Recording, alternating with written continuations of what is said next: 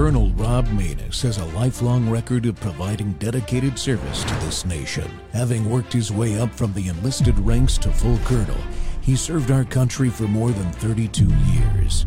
He has served as a bomber squadron commander, bomb disposal technician, Joint Chiefs of Staff Operations Officer, assisted the National Security Team with the campaign plan for the global war on terrorism. He authored the first theater nuclear war plan and served as the Vice Commander of America's largest airborne intelligence wing. Colonel Rob Maness is a true American hero.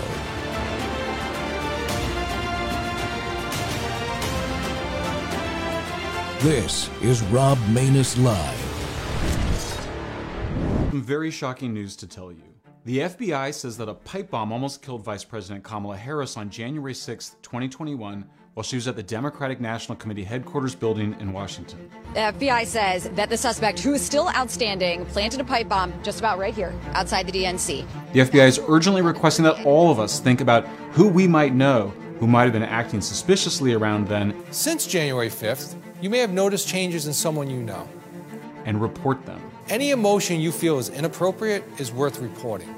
And FBI is offering a $500,000 reward for information leading to the arrest of the perpetrator. And yet the person who was in charge of the FBI investigation now says Vice President Harris was never at risk and that the bomb couldn't have detonated while she was at the DNC. Harris herself never spoke of the incident, even though it was highly shocking and would have been a very powerful political weapon for her to wield against former President Donald Trump and MAGA Republicans. In Congress's special January 6 report never even mentions the alleged bomb, outside of a footnote. The January 6 Capitol riot was an embarrassment to us as a country. At the same time, it could have been easily avoided had Nancy Pelosi and Mitch McConnell approved the National Guard troops that the Capitol Police Chief had requested. On January 3rd, I requested the assistance of the National Guard to support my perimeter and was denied by the two sergeant-at-arms over the concern for politics and optics.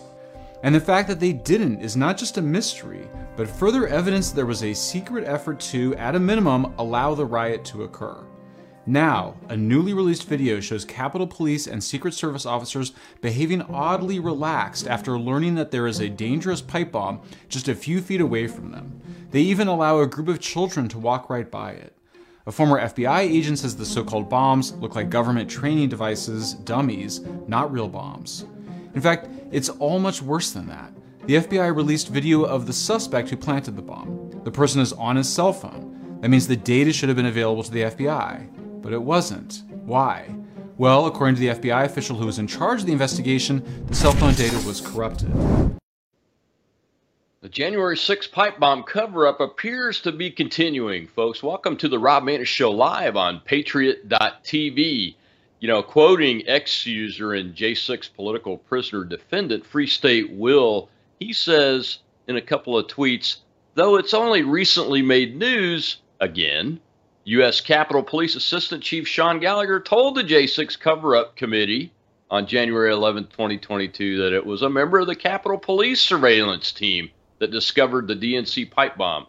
U.S. Capitol Police Deputy Chief Yogananda Pittman told the J6 Unselect Committee that the U.S. Capitol Police had their undercover surveillance teams deployed 2 days before January 6th and that they were getting bomb threats at 10 in the morning on January 6th, but she doesn't recall that Vice President-elect Kamala Harris was at the DNC.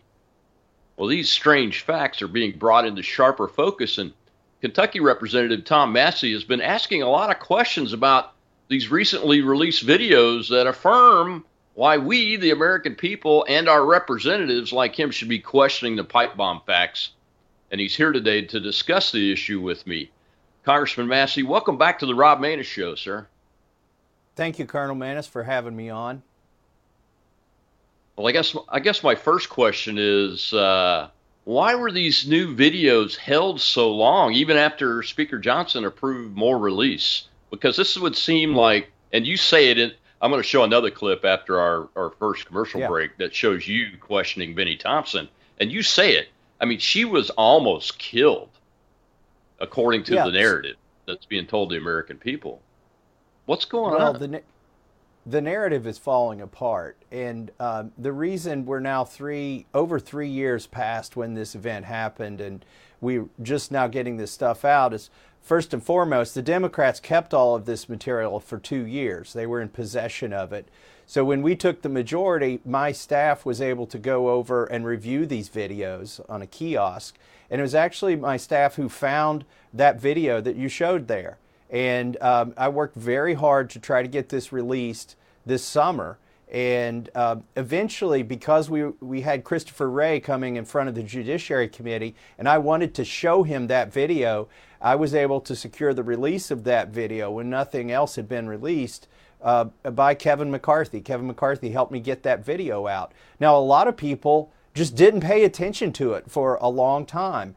But Darren Beatty at Revolver News kind of broke this story and wouldn't let it die. And so I was able to have Stephen D'Antuono, the FBI assistant director who was in charge of the D.C. field office, I was able to have him in front of me in a transcribed interview that Jim Jordan set up. You know, D'Antuono was that was him right there on the screen. That's the same guy who was in charge of the Michigan field office when we had the Governor Whitmer Fednapping episode, where there were more federal agents involved in the kidnapping plot than there were people who weren't associated with federal agents. Well, he moved from the Michigan field office to the D.C. field office. He was also the person in charge, and he claims reluctantly so, of the raid on Mar-a-Lago. But because of all of those different things he was involved in, Jim Jordan had him come into the Judiciary Committee behind closed doors for a transcribed interview. This isn't one of those hearings that you see on TV that are sort of, theatrical. I just basically sat there for a long time and asked him questions. That's when I found out that the reason they say that they couldn't use cell phone data to geolocate this suspect and then find out who the suspect was, D'Antuono told me that the cell phone data was corrupted. That was the first time we learned that. So that's critical in all of this. It was also the first time I got anybody from the FBI or DOJ or ATF to admit that a 60-minute kitchen timer can't set a bomb off 17 hours later. I presented that to D'Antuono and several other questions. So I think, then I was able, because of Jim Jordan, I was able to release that transcript eventually, and other people started putting these pieces together. There's so many improbable things here, Rob. I don't know where you want to start. Like, I could go on forever on a monologue. So I'll wait for your prompt. Let's start. I don't know if you remember or not, Congressman. We've known each other for a while, but when I was a young enlisted man, my job was explosive ordnance disposal technician, bomb disposal technician. And one of the things that I did in those days, in the late 70s, early 80s, was train FBI agents, because they didn't have their own real bomb disposal training, on how to approach improvised explosive devices. And that bomb, that device, that with the kitchen timer on it, looks very, very much like a standard training device that we would use. And it explains a lot of things to me, but I've been tracking on this story as long as Beatty has. Julie Kelly's been tracking on it, and those kind of things. But aren't you just incredulous that the head of the operation, D'Antuono, even admits that the kitchen timer won't work for 17 hours later to detonate the device on January 6th, when the whole story is based on that idea, isn't it? I mean, it is incredulous, but at least he was answering my questions, or trying to answer my questions. And I think he only did that because he's no longer at the FBI. He has since retired, and so typically we get these answers that say that's the subject of an ongoing investigation, and it's our longstanding policy not to comment on ongoing investigations.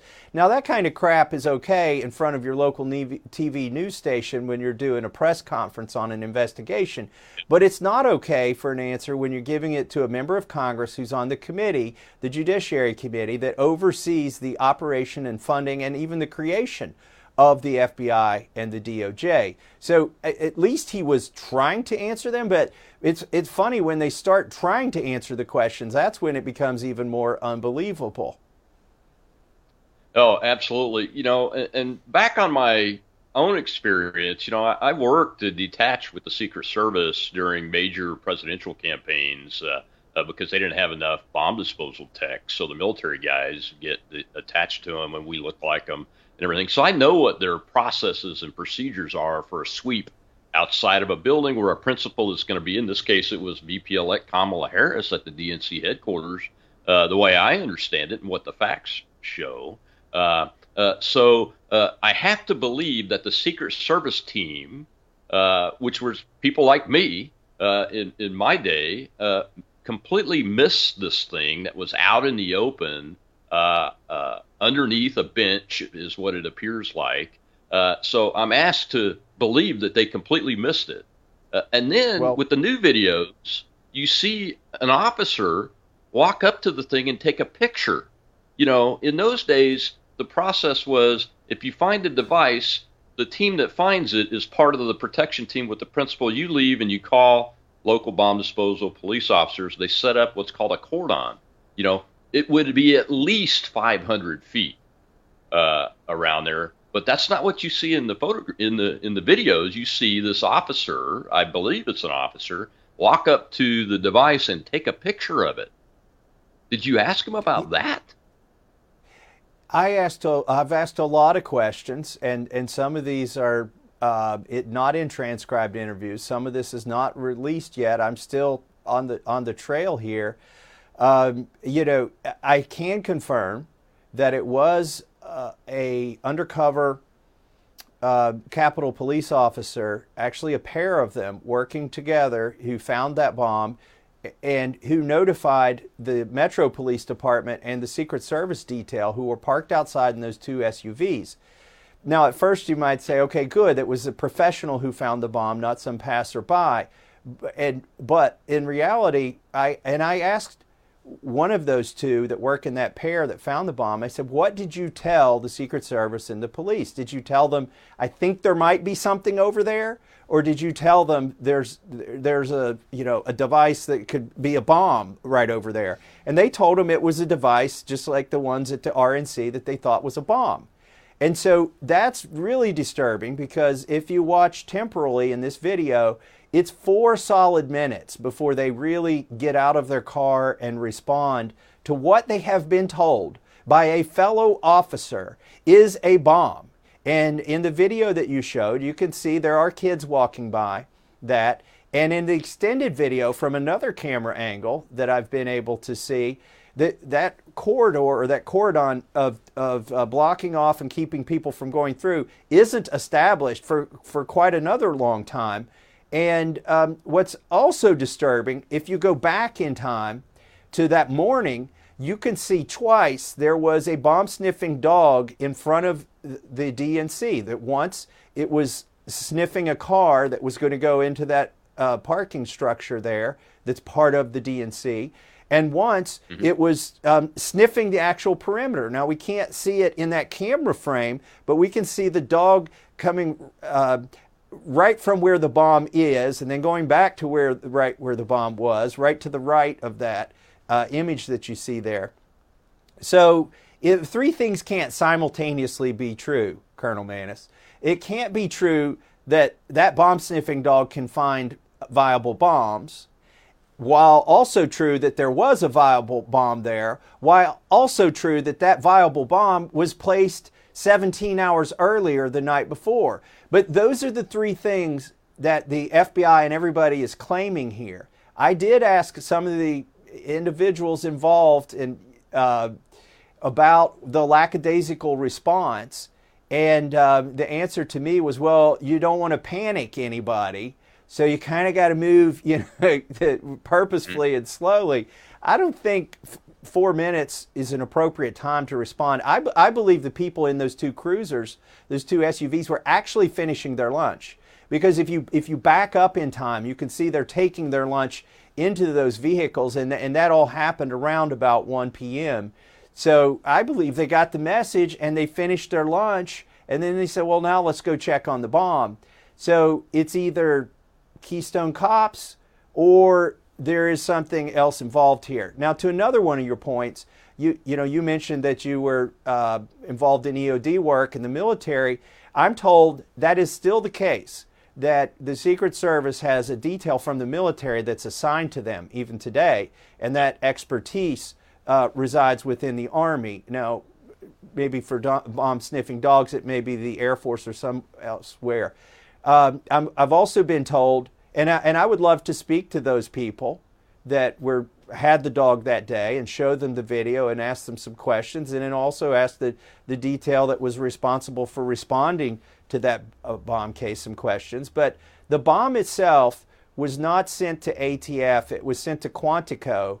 And so the FBI claims that the materials that are left over from the disposal of the bomb, by the way, it wasn't completely destroyed. They used one of those robots with like a water cannon or something to render it inoperable, if it ever was operable. And they claim that those bits are still at Quantico.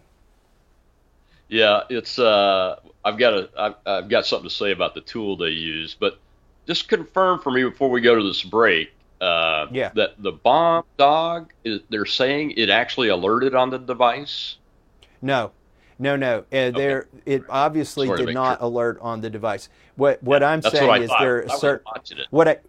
What I meant, like, one of these things can't be true, right? That the dog is able to find bombs, and there was a bomb there. Like, those two things can't be true. So that this dog needs to be retired. If in fact there was a bomb there, but there may be some other people that need to be retired, because it wasn't the dog's job to respond once a human found it. It was other human beings' jobs to respond. And there's just so many fishy things here. Also, the timing of it. The first bomb was found 5 minutes before the breach at the Capitol bike racks, for instance. Mm-hmm. And then this was found 15 minutes after the response to the first bomb. Another one of my questions, Colonel, is, when you found the second bomb, how hard did you look for the third bomb?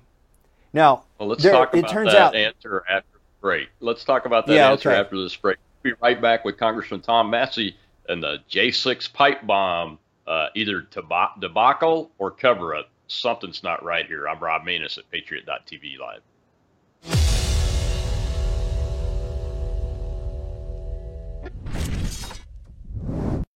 The world is about to shift.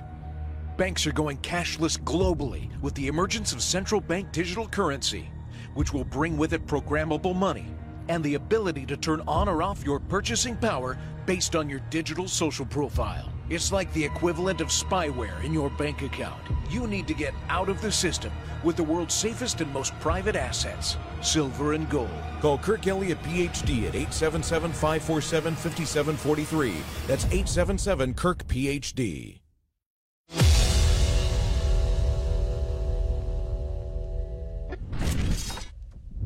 Let me tie this back. Who is responsible on January 6th? Who was responsible for the health and well-being of the incoming vice president? Of the incoming? This would be Senator Kamala Harris at the time. She was under the protection of them. Well, obviously, Secret Service. Correct, the Secret Service. So where was she on January 6th while all this was going on over at the Capitol? I don't know. Do you know there were pipe bombs allegedly present on January 6th? I know there were 2 pipe bombs, one at the Democratic headquarters and one at the Republican. So you're in charge of the entire investigation of what happened on January 6th and what led up to January 6th, and you don't know that the vice president was in the incoming vice president was in the DNC when that pipe bomb was sitting there. I don't, we did not, our investigation was looking at the facts and circumstances. We knew that there were pipe bombs. I'm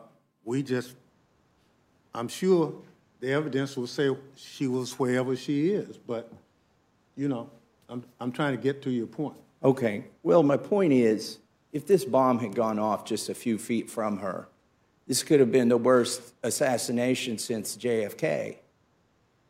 And I looked at your January 6th report, and can you tell me what you wrote about this pipe bomb and the fact that she was almost blown up that day? Welcome back to the Rob Maness Show live on Patriot TV, and we're talking to that man right there, Congressman Thomas Massie from Kentucky, who was releasing his staff, and he identified these videos that have caused the renewed interest in what's going on with the pipe bomb story from January 6th and how it's affected the overall narrative. Sir, I had to show that clip because it's just mind-boggling to know that the chairman of the select committee, Benny Thompson, didn't have command of these facts, which, like you said, this would have been the biggest assassination since John F. Kennedy had it been real. But you know what? You're going to ask some questions later, and I know you have about data and those kind of things. Yeah. And I smell a rat is what I smell. I smell some kind of operation going on. Maybe it was a training situation that got out of hand and they decided to slip it into the narrative. I don't know, but I smell a rat. I smell something fishy. Maybe it's a rat. But let's back up for just a second and say why this is important and why a rat or a fish might be involved. It's because they used the presence of these two pipe bombs to get the indictments against the J6ers. They used it to heighten the drama of that day and to say that this was an insurrection, and it was used in the indictments. And now they've totally dropped the ball on it. Now that it's no longer useful, the narrative is no longer useful. They haven't followed up on this investigation. And, just jumping into a few more things, there was basically one little mention of the pipe bombs in that entire January 6th select committee report. And what they said was that when the Capitol perimeter was breached, they made a call for more bike racks, and the bike racks couldn't get to the Capitol because of the bomb at the DNC, the supposed pipe bomb at the DNC. All the kerfuffle there was keeping those bike racks from coming to the Capitol. So if there was a narrative that these pipe bombs were going to create a distraction that would make it easier to breach the Capitol, in fact, whoever wanted to advance that narrative, it turned out to be somewhat true, because according to the only mention of these pipe bombs in the January 6th committee report, they stopped these bike racks from coming over when they decided they needed more of them. Wow, that's amazing. One of the other questions that you asked, though, about this is about the Secret Service's missing text message data. We know that, I still don't believe this, but we know that the cell phone data for the perp, the perp that's seen on the videos that came out early, the FBI says it was corrupted and they couldn't do that. I still don't believe it. But so what happened to the Secret Service's text message data? Because things had to be flying through those phones during that time period, leading up to and during this event at the DNC headquarters where Harris was at. Yeah, so I talked to the Inspector General for the Department of Homeland Security, met with him in my office, and he's the one who brought this to my attention. Now, these Secret Service texts were interesting to a lot of people many years ago when they were trying to peg something on Trump. There was a claim that there was some wrestling match in a car with the Secret Service or something, and a lot of people claimed that the Secret Service texts would show this, and they got deleted to exonerate Trump. I think that was all just a sideshow, because the reality is the Secret Service text did get deleted. They got deleted under Mayorkas. Mayorkas, Secret Service used to be a Department of the Treasury, but after 9/11, they moved them under Department of Homeland Security. Mayorkas, the guy we just impeached in the House of Representatives, and that was the reason I had Benny Thomas there in front of me, was in a Rules Committee hearing where we were talking about this impeachment. And I find it interesting that Mayorkas was in charge when these Secret Service texts were deleted, all of them were deleted. And guess what? The phones have been destroyed. So there's virtually no hope of going, unless we talk to the NSA, of going back and finding any of that evidence of what was being texted back and forth when that bomb was found on January 6th. Now let me ask, maybe this is a somewhat naive question, but can't you subpoena the agents themselves that were working that area? And can't you subpoena the military working dog, if it was a military dog? I mean, not all bomb dogs are with the military. And the EOD techs, military EOD techs that worked this situation. Isn't it possible to subpoena them and get them under oath to ask them direct questions about that, to try to fill in the gaps? I believe it is. And those are the people we're going to have to talk to. I think we'll get the most information looking at the edges of this, because when you go to the center of it, they're all still employed by the FBI, DOJ, Secret Service, and they'll try to say ongoing investigation. But the things that they claim that happened, we can investigate on the periphery. So, for instance, Stephen D'Antuono, Assistant Director of the FBI in charge of the D.C. field office, told me that data was corrupted. Okay, I want to find that out from the FBI, but if they won't tell me, and even if they did tell me, I want to go talk to the telecom provider. Show me your communications with the FBI. Those are the kind of things they can't say, oh, it's the subject of an ongoing investigation. No, that you're a private company and you have information that's relevant to our oversight of the FBI. So there are people that I want to talk to. There are some who I have talked to just in meetings to help me figure out who are the people I need to talk to in a transcribed interview where they're sworn in and bound to tell the truth.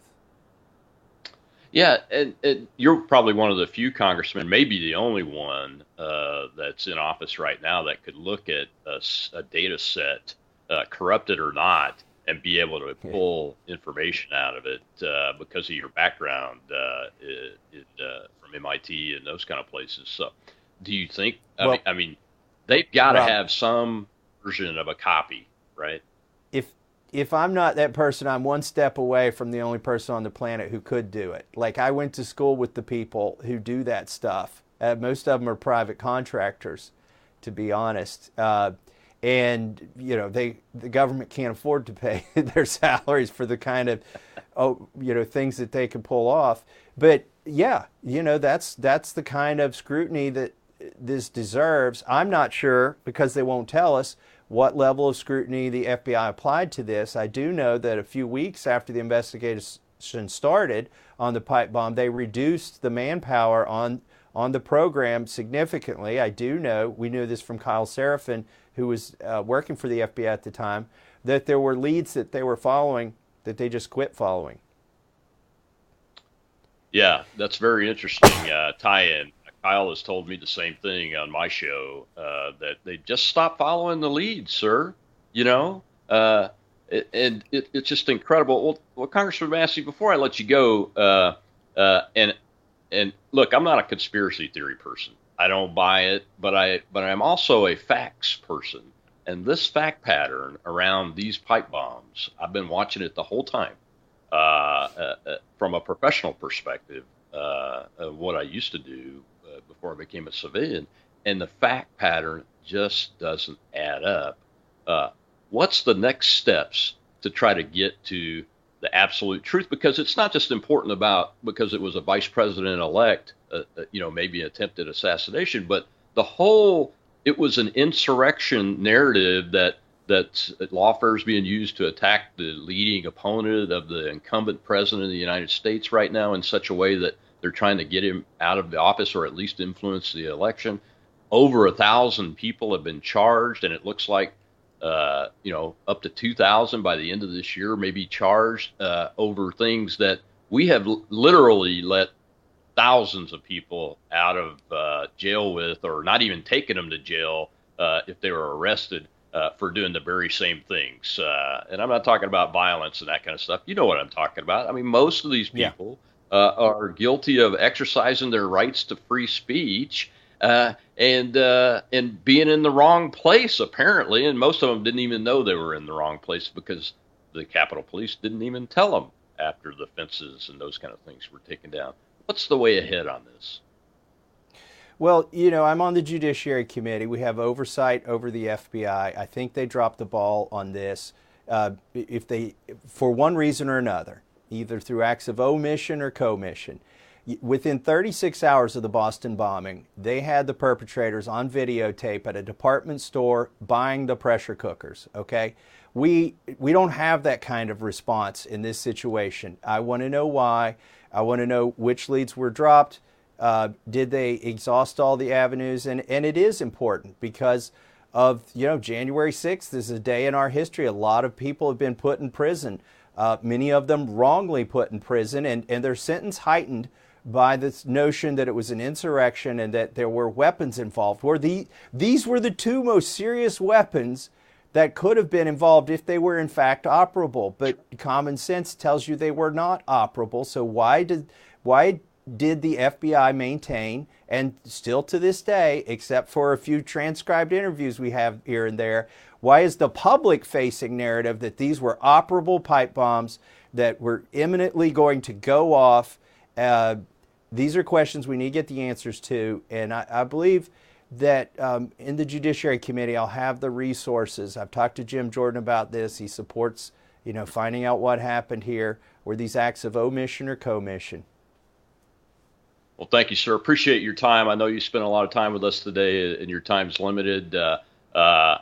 People know where to find you on X. I send them to the hashtag #SassyWithMassey all the time because you're trying to get the job done and get the facts out to the American people, which is what our mission here is to do. And thank you so much for letting us do that. Yeah, follow me at Rep Thomas Massey if you want to look at the longer interviews that I did, that, you know, or the one with Christopher Wray where I put him on the spot, the one with the ATF director where I put him on the spot, Benny Thompson. I know we didn't have time to show all of it, but I would love for people to go watch this and help me put this story together. We need to crowdsource all of these facts. Absolutely right, and we're going to get it done, sir. Well, thank you so much. And folks, we got to go to our next commercial break, but we'll be right back at the Rob Maness Show live at Patriot.tv and continue this discussion with an independent observer of this very activity and this false narrative that are what appears to be of an insurrection on January 6th. We'll be right back.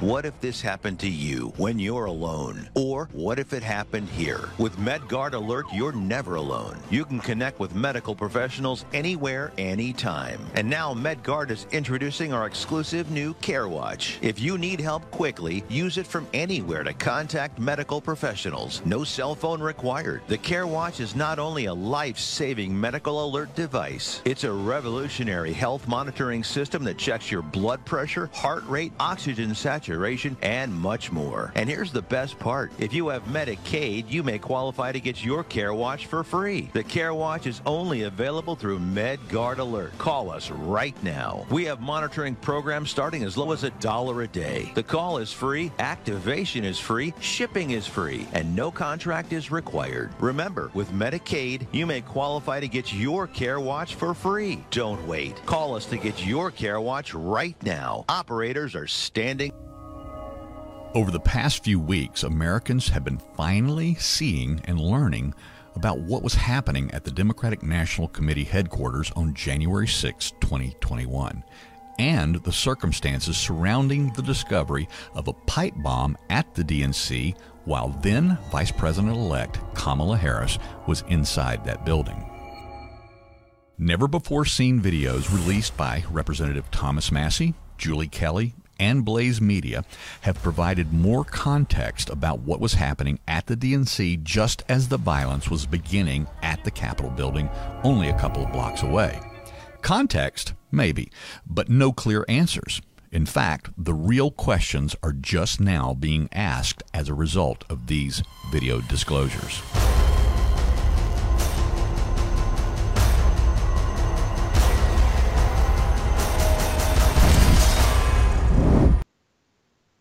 Welcome back to the Rob Maness Show live here on Patriot.tv. And that man right there is Steve Baker, who I knew originally as the pragmatic constitutionalist and that independent observer, who's really one of the three investigative journalists and the only one, I think, that was actually at the Capitol that day on January 6th. Steve, welcome back to the Rob Maness Show live, recently placed here on Patriot.tv, sir. Thanks for having me again, Rob. I really appreciate it. Well, thanks for coming on. I know there's been some breaking news about you and what happened on January 6th, the last 24 hours. Can you give my audience an update real quick if you can? I understand it's a legal issue, so if you can't, that's okay too. Yeah, we're pretty open about what's been going on. This has been something that's been hanging over my head for 2.5 years. I did an interview with the FBI back in October of 21. They first contacted me in July of that year looking for an interview. And that was specifically related to my own activities on January 6th. I was there as a analyzer, as a observer, a commentator, a writer. This is what I've been doing for 25 years. And I was there to cover the rally. And, you know, it's a really interesting situation. And we're looking forward to see how they're going to try and handle this in court, because I've never been a Trump supporter. I'm one of those guys. I'm a libertarian, and I was there to do interviews with people after, or if they quote unquote unleash the Kraken, if something about the election was going to be revealed that particular day, because basically this was their last chance if they were going to say something from the stage there at the Ellipse, and they didn't. None of the speakers, including Mr. Trump, President Trump, he had anything to news worthy or new to share. And then, of course, the day transpired in a way that we weren't expecting at all. And where the story went is where I followed the story. And the story eventually went inside the Capitol. I followed the story inside the Capitol, as did 60 other journalists that day, independent, credentialed, uncredentialed, stringers, part-timers, people that work for big news agencies, small podcasts, that sort of thing. And I was one of those. And they unfortunately are not let's just say the scales of justice are not balanced right now, because we're looking at selective prosecution for those of us who went in and reported or saw things differently than what the preferred narrative is required. If you wrote a story and the title of your story, like Luke Mogelson's from the New Yorker, was Among the Insurrectionists, that was the title of his story, then you get a get out of jail free card. But if you're somebody like me who saw things differently, then probably not. Yeah, it's very unfortunate that we live in a country now, Steve, that where those words even come out of somebody's mouth that's a journalist, because that's what you are. You're a member of the press. There were over 60 members of the press, I think, that went into the Capitol. Before we jump into the pipe bomb cover-up, that's what I'm calling it now, because I've seen enough evidence to convince me that that's what's happening with that. Is there do you need us to support you monetarily? Is there a Give, Send, Go account? I know I've seen names and handles on X of people that are probably on your team, but if we can help you in any way, where do folks need to go?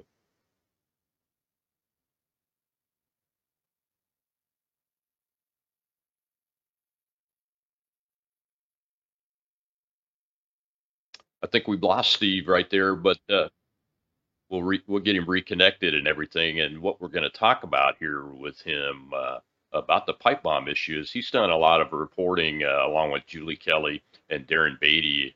Julie Kelly's independent and Darren Beatty's of Revolver News. But Steve is the one that's putting everything together, all the different videos and all the different aspects of it. And I wanted to talk to him about the devices themselves. And ask him if he's gotten any new information about that, because I have questions about whether those were actual devices or a known training device, is what they look like to me as a former bomb disposal technician in the U.S. military and those kind of things. The other big question that I know he has is about Vice President-elect at the time, Harris herself, and the whole timeline, because it was a very, very long time from the time this pipe bomb device was discovered till the time the vice president-elect protection team took the actions that would normally happen within seconds of something like that.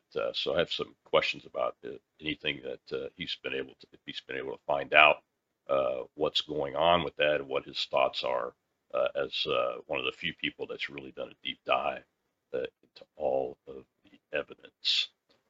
I'll tell you what, let's go ahead and take a break, Mr. Producer, go to commercial break and see if we can get him back on the backside of that. I'm Rob Maness, Patriot.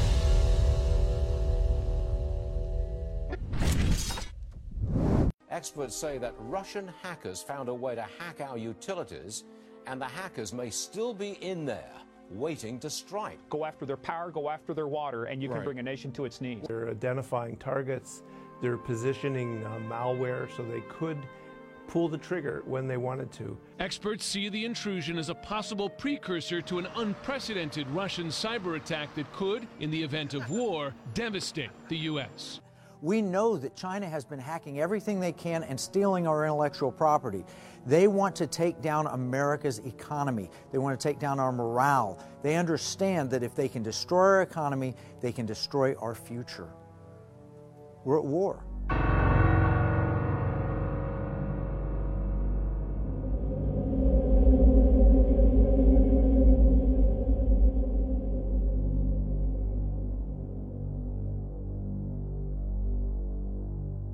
We've learned through the pandemic we can never be caught unprepared again. And so many Americans, when COVID hit, they had nothing in the house. Stores were shut down and doctors' offices were shut down. And even if doctors prescribed drugs, hydroxychloroquine, ivermectin, pharmacists wouldn't fill the prescriptions. That was a nightmare. Now the situation is much worse. We have these horrible supply chain problems.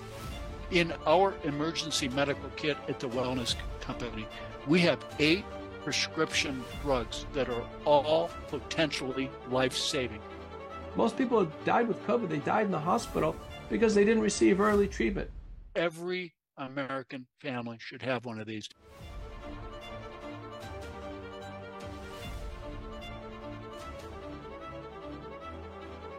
I can tell you the Wellness Company kit is the answer.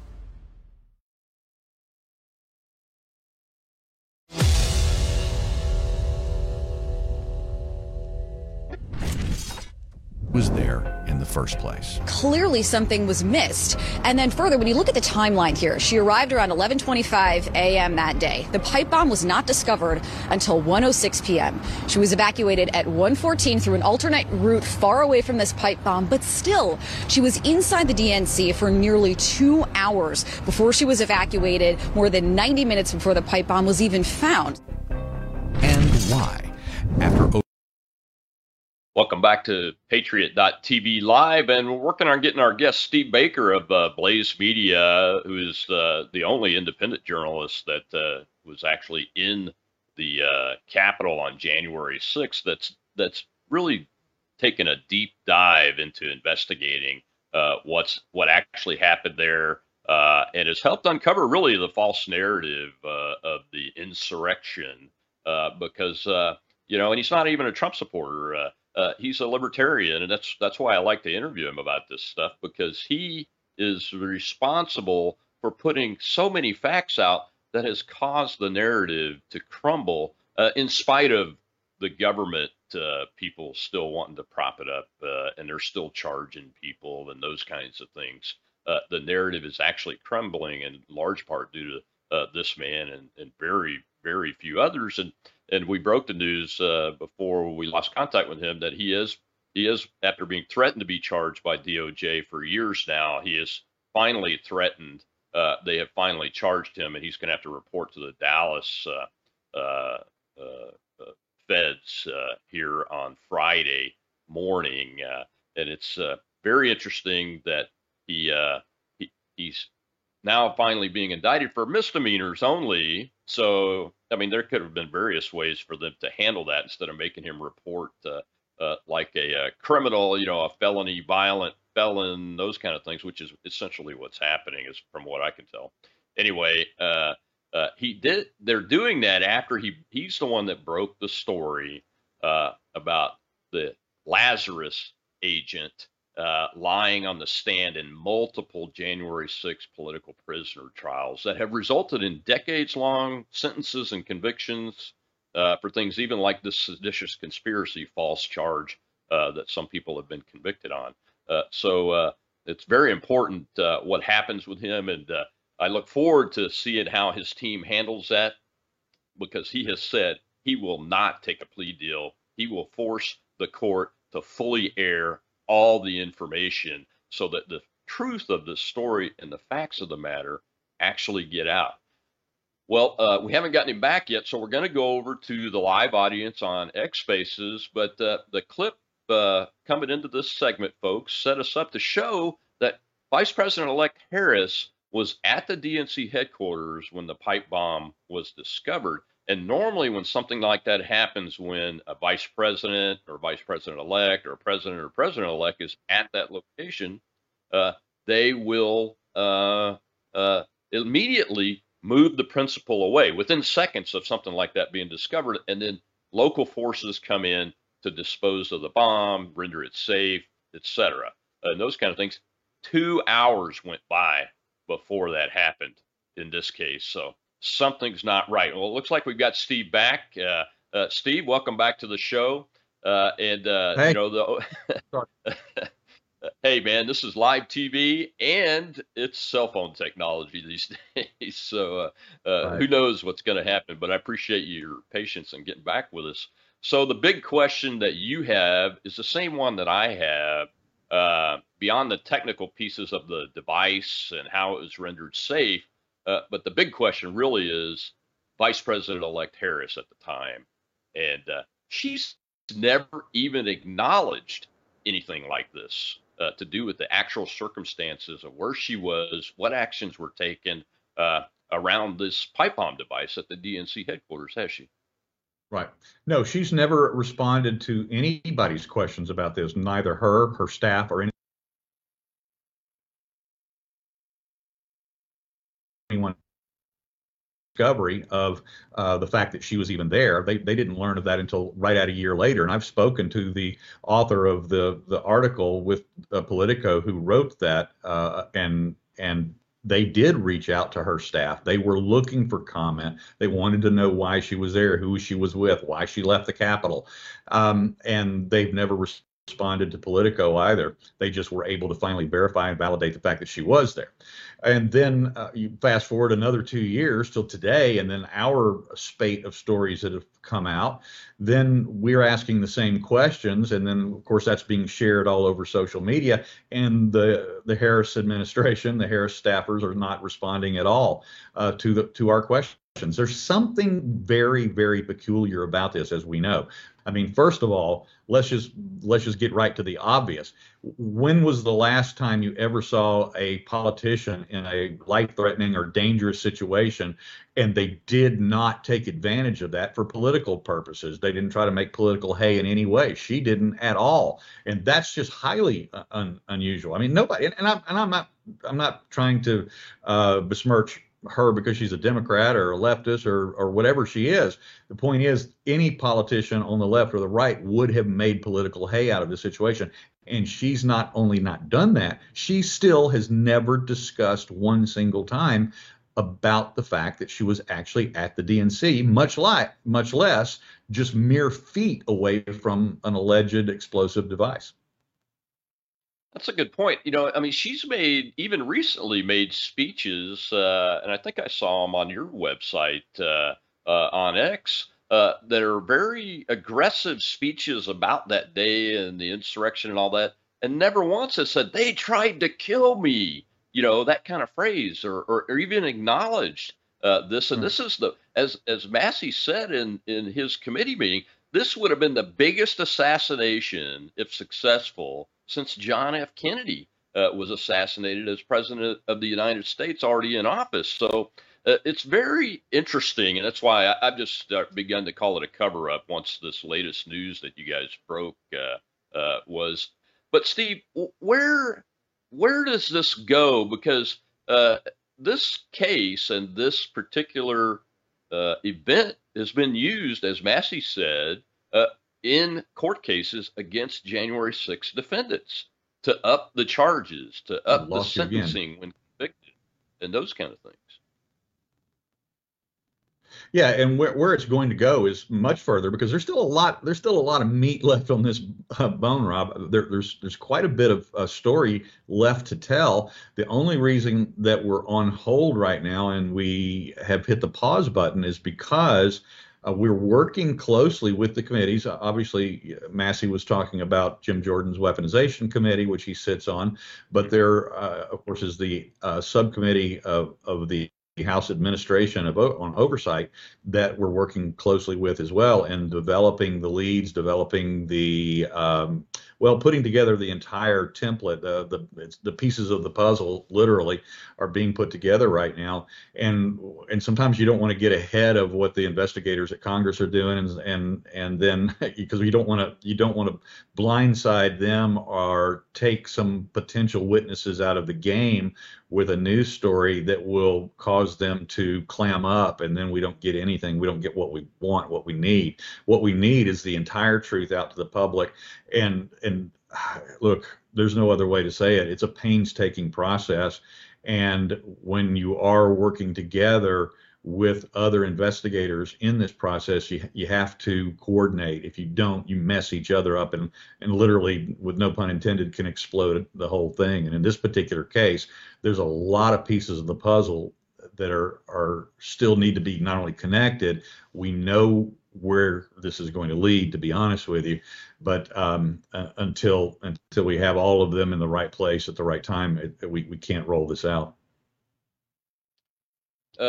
Can you confirm what I'm suspecting is that there will be a lot of justice that may have been injustices, but a lot of injustices turned into justice done on behalf of at least some of these January 6th political prisoners, hopefully?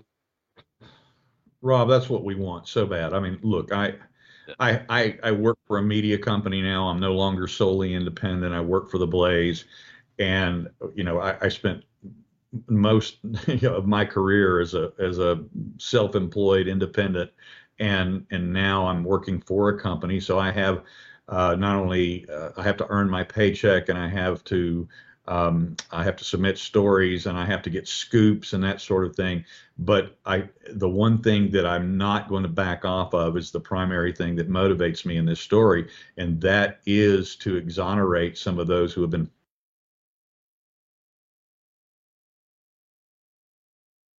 And that is what motivates me on this. And so I'm hoping, to answer your question, that we reach that point where we can make a big enough impact that takes place.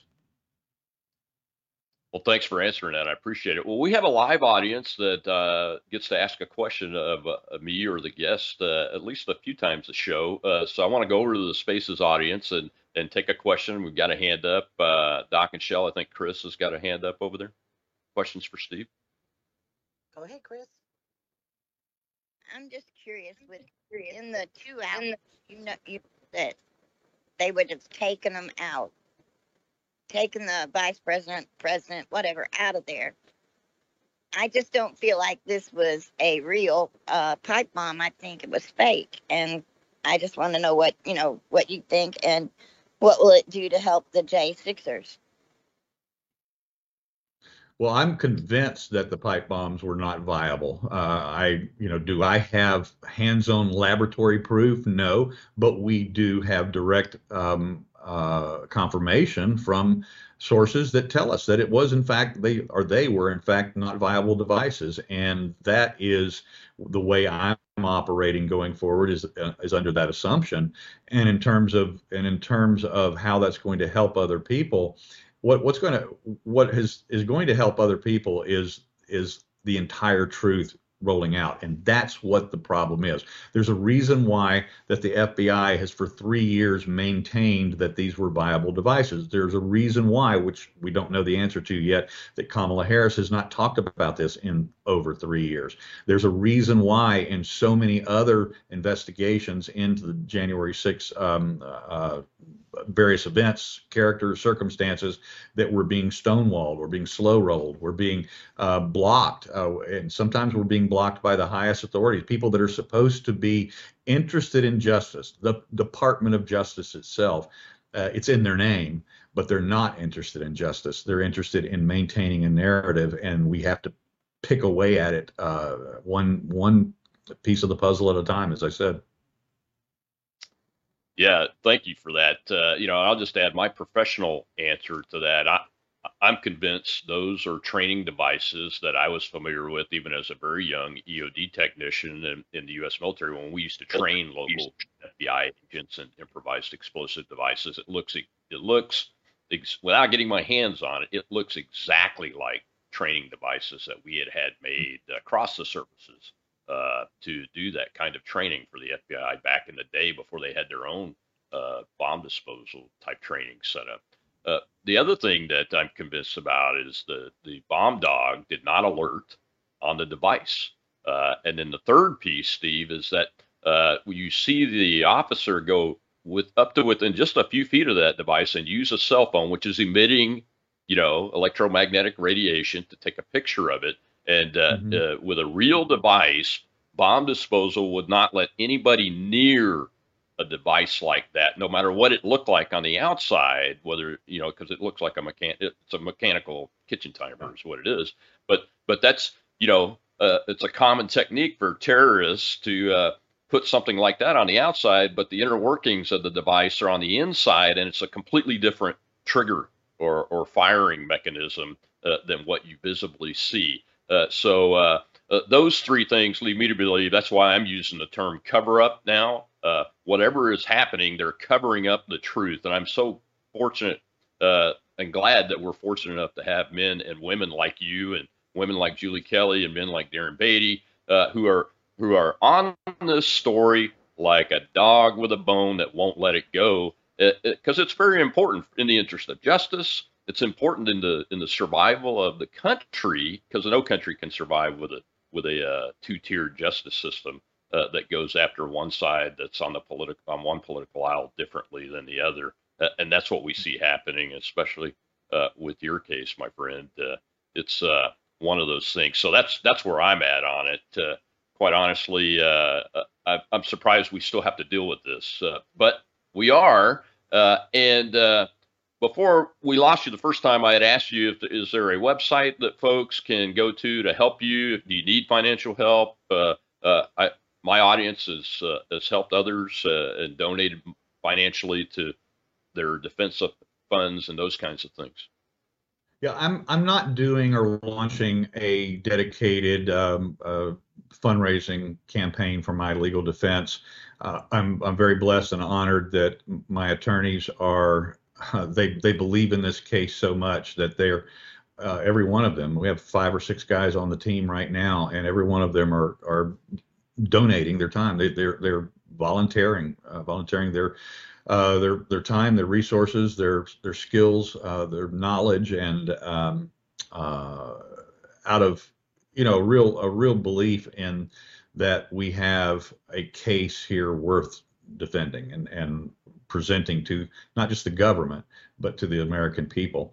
And as a result of that, I'm not going to be doing a formal fundraising. Now, I do obviously have additional expenses related to this idiocy that I'm having to live through right now, but that can all be taken care of on my locals page, my locals community, which is tpc4usa.com. TPC, the number 4usa.com. Same handle on my X account, TPC4USA. But they can go there and they can get insider information. They can follow my case closer, because behind my paywall, which is only $5 a month, I'm going to be giving a much closer inside look to my case as it develops and moves forward behind that paywall. So things that my attorneys won't let me say in public, I'll say behind the paywall, if you get my drift. And then, but they can also make one-time donations there as well. Well, thank you so much, sir. You're in our prayers. The American people that understand what the facts are with you 100%. Will be following your case as it goes through the system, and one day, hopefully, we'll all be able to say it's actually a justice system again, instead of what a lot of us call it these days. And there's various pejoratives that we use for that. But just know that we are with you. We'll be following up with you, get you back on the show when there are any updates, if you can do it. And God bless you. Keep up the great work, my friend. Keep up the great work. It's so critically important to the country. Thank you, Rob. I really appreciate it. Yeah, thank you. Steve Baker of The Blaze now. And you got to follow him at TPC4 USA on X. Go to the locals account and help him out. Well, tomorrow's Truth Thursday. I'll be out taking care of some family matters. Retired Navy Commander Randy Arrington, the doctor, will be standing in and hosting for me. And he'll be talking about the 5 global war fronts we face with the author of the article, the same title, retired Army Lieutenant Colonel Darren Gobb. So they'll see you tomorrow, and I'll see you next Monday on More War Mondays, and we're talking about a new assessment on whether China is going to take Taiwan by force. I'm Rob Maness at Patriot.tv.